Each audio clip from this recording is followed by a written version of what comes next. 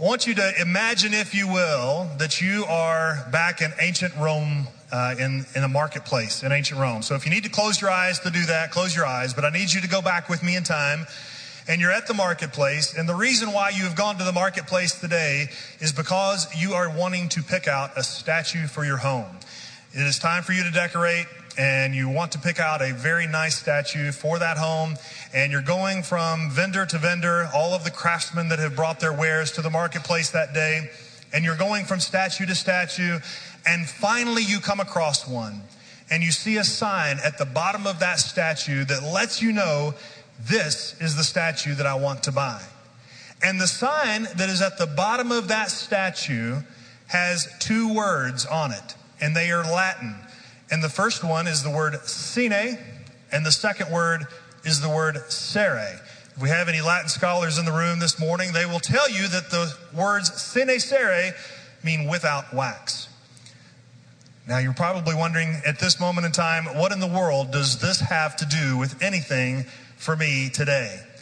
Well, I will tell you what this has to do with you today. The reason why a statue maker would put a sign at the bottom of his statue or her statue that said without wax is because it was very common at that time that after a sculptor had finished making a statue that it would crack.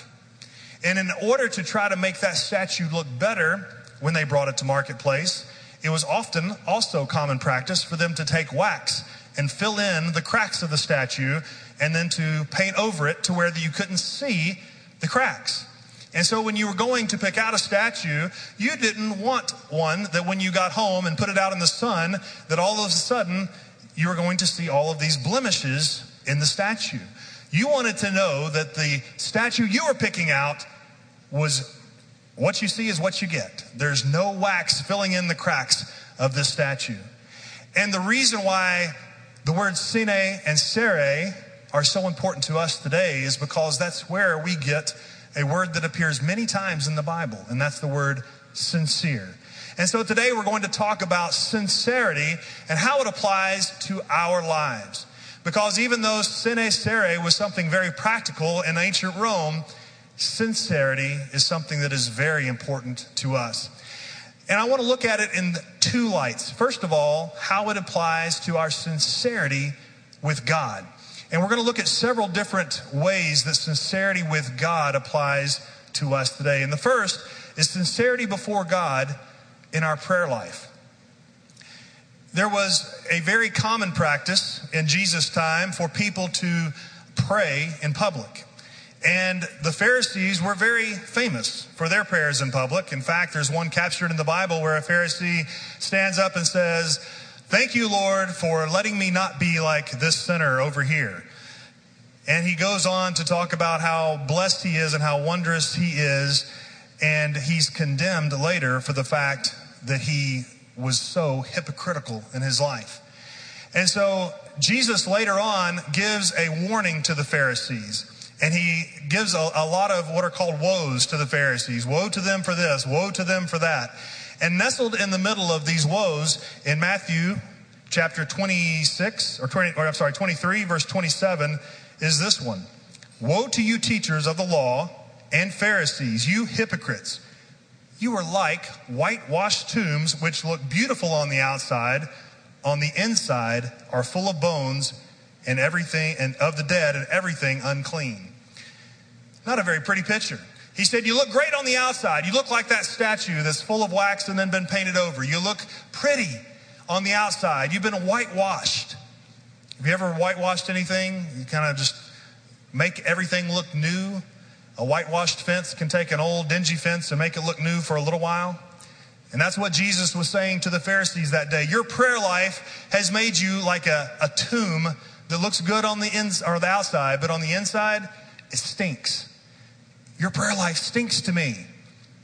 I don't know about you, but I would really rather Jesus not look me face to face and call me a whitewashed tomb one day. I'd want him to not see my prayer life and think, well, that sounds good, but on the inside, you stink.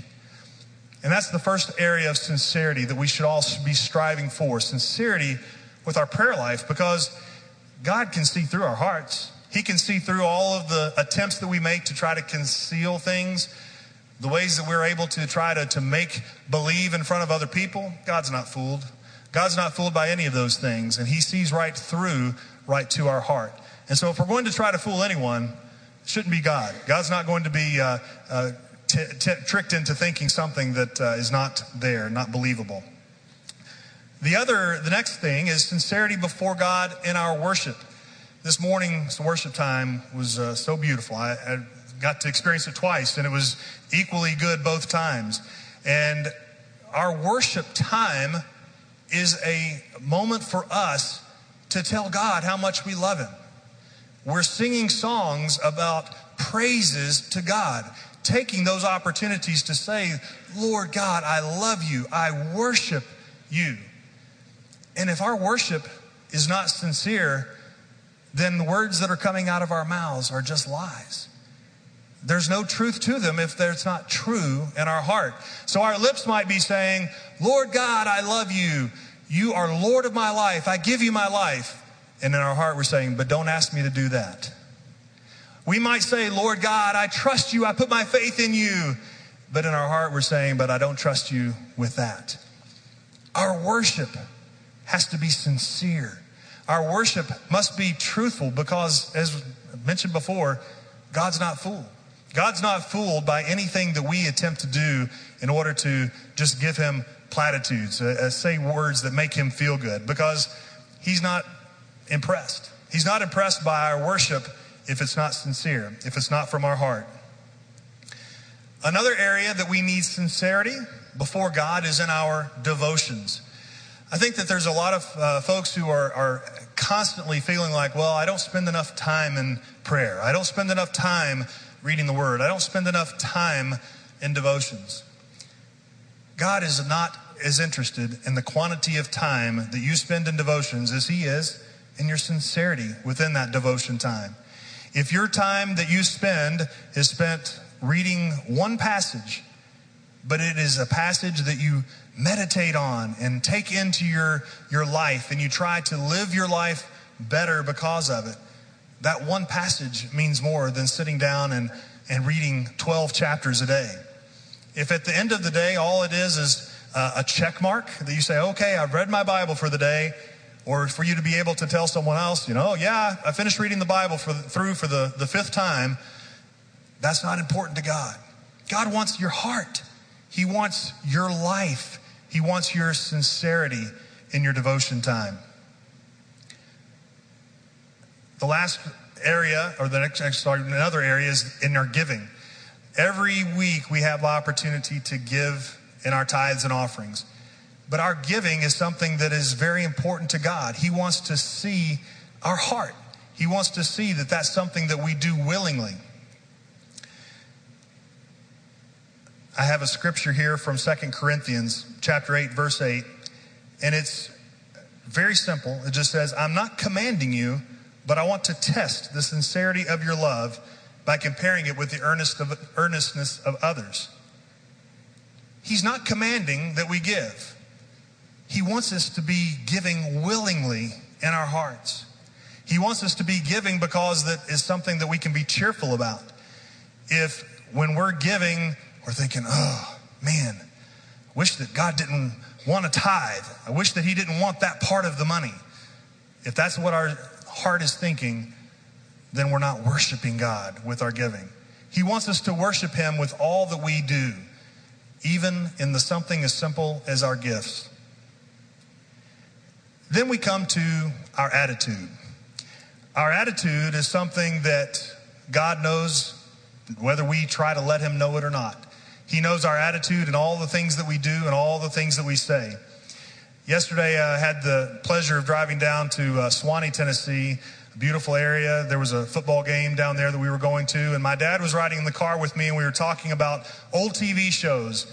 And one of my favorite old TV shows, some of you may be young enough or old enough, rather, that you remember this one, is Leave It to Beaver. How many people in here ever watched Leave It to Beaver when they were growing up? All right, a few people.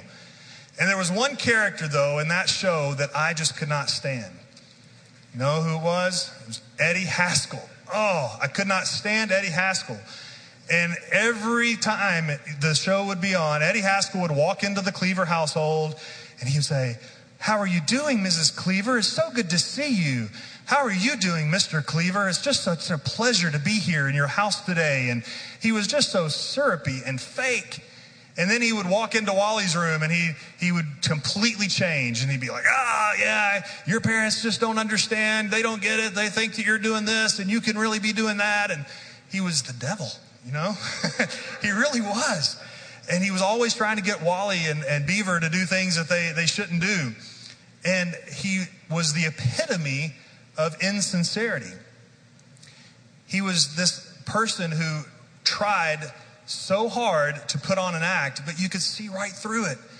And you know, Ward and June were never tricked. They saw right through it. They knew that he was mocking them as soon as he went into the next room. And God is the same way. He's not tricked. He's not fooled by our attitude. He knows if we're mocking him when we turn our heads. And Galatians 6:1-7 says this: "Brothers and sisters, if someone is caught in a sin, you who live by the Spirit should restore that person gently. But watch yourselves, or you may also be tempted. Carry each other's burdens, and in this way you will fulfill the law of Christ. If anyone thinks they are something when they are not, then they deceive themselves. Each one should test their own actions. Then they can take pride in themselves alone, without comparing themselves to someone else. For each one should carry their own load. Nevertheless, the one who receives instruction in the word should share all good things with their instructor. Do not be deceived. God cannot be mocked. A man reaps what he sows." Our attitude is what we sow, and we're going to reap accordingly. And God is not fooled by our attitude. When it's wintertime, we all tend to put on a couple of extra pounds, right? Around Christmas time, around the holidays, we're eating food that we probably shouldn't eat. But what's the one redeeming thing about wintertime? Sweaters, that's right. You can cover up a multitude of fat with a sweater. That's one of the greatest things about winter clothes, is being able to hide the fact that I ate about 4 too many helpings of turkey on Thanksgiving Day and had about 50 too many cookies during Christmas time. And so we have that way of concealing things. But what happens when you're in your own room and you're about to get in the shower and you walk by the bathroom mirror? You're not fooling anybody. It's completely obvious to you at that point in time where all that fat has landed. God has an intimacy with us, an intimacy that he sees all of those things. For those of you who are married in this room, there was probably a day right before you got married where you were a little bit nervous. You were a little bit nervous because you knew there was going to come a time when your spouse would know all of those things about you. You know, how you wake up in the morning, how your breath smells, how, whatever things that there are about you. You can probably think of things that you're just surprised that even to this day that your spouse still loves you in spite of all of those things. But it's because of that intimacy. I could be dying of embarrassment if Gayla were to tell you all the things that she knows from a wifely perspective about me. But that's how God is with us. Despite all of those things that he knows about us, despite all of those embarrassments that he is aware of, he still loves us. He has that intimacy. He just wants us to be sincere with him. He doesn't want us to try to cover up those things. He wants us to try to work through them and to let those things be known in our lives so that we have the opportunity to improve ourselves. So we've got sincerity before God, but that's not where sincerity ends in the Bible. There's also sincerity before man. And one of the ways that we can work on sincerity before man is with our friendships. Friendship is a very difficult thing, but sincerity often is able to help make it stronger. As I think about friendships in history, there's not one friendship that is any stronger to me than that of David and Jonathan in the Bible. David and Jonathan were such strong friends. They shared with each other all of the things in their life. And when you think about it, the irony is that Jonathan had every reason to not be friends with David. Jonathan's daddy was the king. That made Jonathan the prince. And I don't know if you know much about royalty, but that means that Jonathan should have been next in line to be the king. Jonathan knew that he was not going to be the king, and guess who was? David, his friend. You think it was easy, possibly, for Jonathan to be bitter towards David? Possibly a little bit jealous of David? But Jonathan had a friendship with David.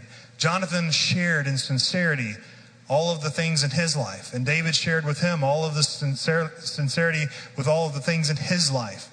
And they were open to one another. And in 1 Samuel chapter 20, verse 42, Jonathan said to David, "Go in peace, for we have sworn friendship with each other in the name of the Lord, saying, the Lord is witness between you and me, and between your descendants and my descendants forever." They submitted their relationship to God, and they swore before God that they were going to be friends first. And that was most important to them. More important than who was going to be king. More important than who was held in more esteem within the kingdom. Jonathan and David were friends. Friendship is something that is so important when it comes to really being sincere. If you have a friend and you can think about the fact that they don't know anything about you really, then are they really your friend? Are they really someone who you could go to and say, "Carl, I need you to pray for me. I need you to pray for me because," and you start to tell him, "I've got this thing that I'm dealing with. I've got this issue." If he's really my friend, then I can tell him those things. If he's really my friend, then I can be sincere with him. I don't have to worry about trying to use wax to cover up the mistakes, the cracks in the edifice that have gotten there over time. If he's really my friend, then I can be sincere with him. Another way that we can be sincere before man is in our service. Our service is another way that God is not fooled, and man should not be fooled either. If you are doing things out of obligation, you walk into church on a Sunday morning and David or Jason are back in the back and they see you and they say, "Hey, can you help us out with the offering today?" "Yeah, I can do that." It's just another obligation. And you think, "Well, I'm gonna show up about 5 minutes late to church next week so that they don't ask me. I'll come in through the side door and keep my head down and just walk to my seat as quick as I can." Our service is supposed to be something that we do for God, before God. But it goes to the heart of the fact that we're also serving man. In the book of Ephesians, the Apostle Paul is talking to slaves, and he's challenging them. He's giving them encouragement that even though that they're slaves, that they are serving an earthly master, that they have something that they can do to show sincerity. And it says, "Slaves, obey your earthly masters with respect and fear, and with sincerity of heart." And if you stopped right there, you might think, well, what does it mean to obey someone with sincerity of heart? But the Apostle Paul goes ahead and he explains it in the next few verses. Sincerity of heart means obeying just as you would obey Christ. Obey them not only to win their favor when their eye is on you, but as slaves of Christ, doing the will of God from your heart. Serve wholeheartedly as if you were serving the Lord, not people, because you know that the Lord will reward each one for whatever good they do, whether they are slave or free. I had opportunity for several years to serve with the Salvation Army, and there were lots of things that we were involved in as far as service. But one of my life lessons from the Army was a lady who I came to know. She was the mother of one of my friends who was also an officer. And I witnessed her doing lots of selfless things and serving people. And I brought her aside one day and I said, "How do you do it? How do you look at someone who you know is there just abusing the system, or that they don't smell very good, or that I named a few things. And how do you serve them with such a smile on your face?" And she looked at me and she said, "Honey, when I look at them, I look and I just imagine that it's Jesus standing there.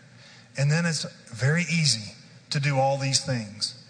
All I have to do is imagine the fact that I'm not serving them, I'm serving Jesus, and it makes it all be able to be done. That's a tall order. It's really hard to do that sometimes, to look at someone and to see Jesus in their place. But what did he say? What did Jesus say about that in the Bible? Whatever you do for the least of these, you do for me. So whatever we do in the way of service to man, if we do it with sincerity, we do it unto Jesus, and it's pleasing to him. The last way that we can be sincere, and perhaps this is one of the more important things, is in our witness. What do people say about you? What do people think about you? God is the one who judges our heart, but what is the witness that we're putting out there in the world? If at the end of the day, you pass away and the funeral is held and the person that's giving the eulogy stands up and says, well, here lies Chip. He did the best he could. He tried hard. That's not what I want people to say about me. I don't want my witness to be something that is embarrassing. I admitted in the first service that I have just a tiny bit of issue when I'm driving with people on the road. And when Gayla's riding along in the car with me, she's very quick to remind me, there's a church sticker on our car. Will you behave? There's a school bumper sticker on there. Will you not cut them off? You know, it's kind of hard to have a sticker on your car that says know his love and share his love when you're not wanting to share much love with the person that you just cut off. What is the witness that you have? One of the things in the Salvation Army that was very present was the fact that you were in uniform almost all the time. And that Salvation Army uniform was very recognizable. It may not be as much here in the South, but in the communities we lived in, everybody knew who you were. And when you wore that uniform, you were very visible. And there was no opportunity for you to hide. And so your witness had to be above reproach at all times. And we don't wear a uniform here in our church. But guess what? When we go out into the community, when we're at work, when we're at home, we're wearing the uniform of Christianity. We're wearing the garments of being a representative of Christ himself. If we've called Christ our Savior, then we're representing him in all the things that we say and do. The sincerity of our witness is very important to furthering his kingdom. So what can we do to live our lives sincerely? Sincerity means without wax. What is the one thing that makes wax go away? Heat. What source of heat do we have in our spiritual lives? Man, you guys are asleep. First service got that right away. The fire of the Holy Spirit. The fire of the Holy Spirit living in us can melt away any of the wax that we have tried to use to cover up those imperfections in our life. The fire of the Holy Spirit can give us the courage to be able to live our lives with sincerity, to have a sincere prayer life, sincere devotional life, be sincere in our giving and our worship, in our service and attitude, and in our witness. The fire of the Holy Spirit can melt away whatever wax we have tried to put there. And what else do we have? We have a perfect example of Jesus who lived a life with no blemish. Jesus didn't need any wax to cover up imperfections because he didn't have any imperfections. And he gave of himself that we might be able to be seen by God as perfect. His blood covers a multitude of sins.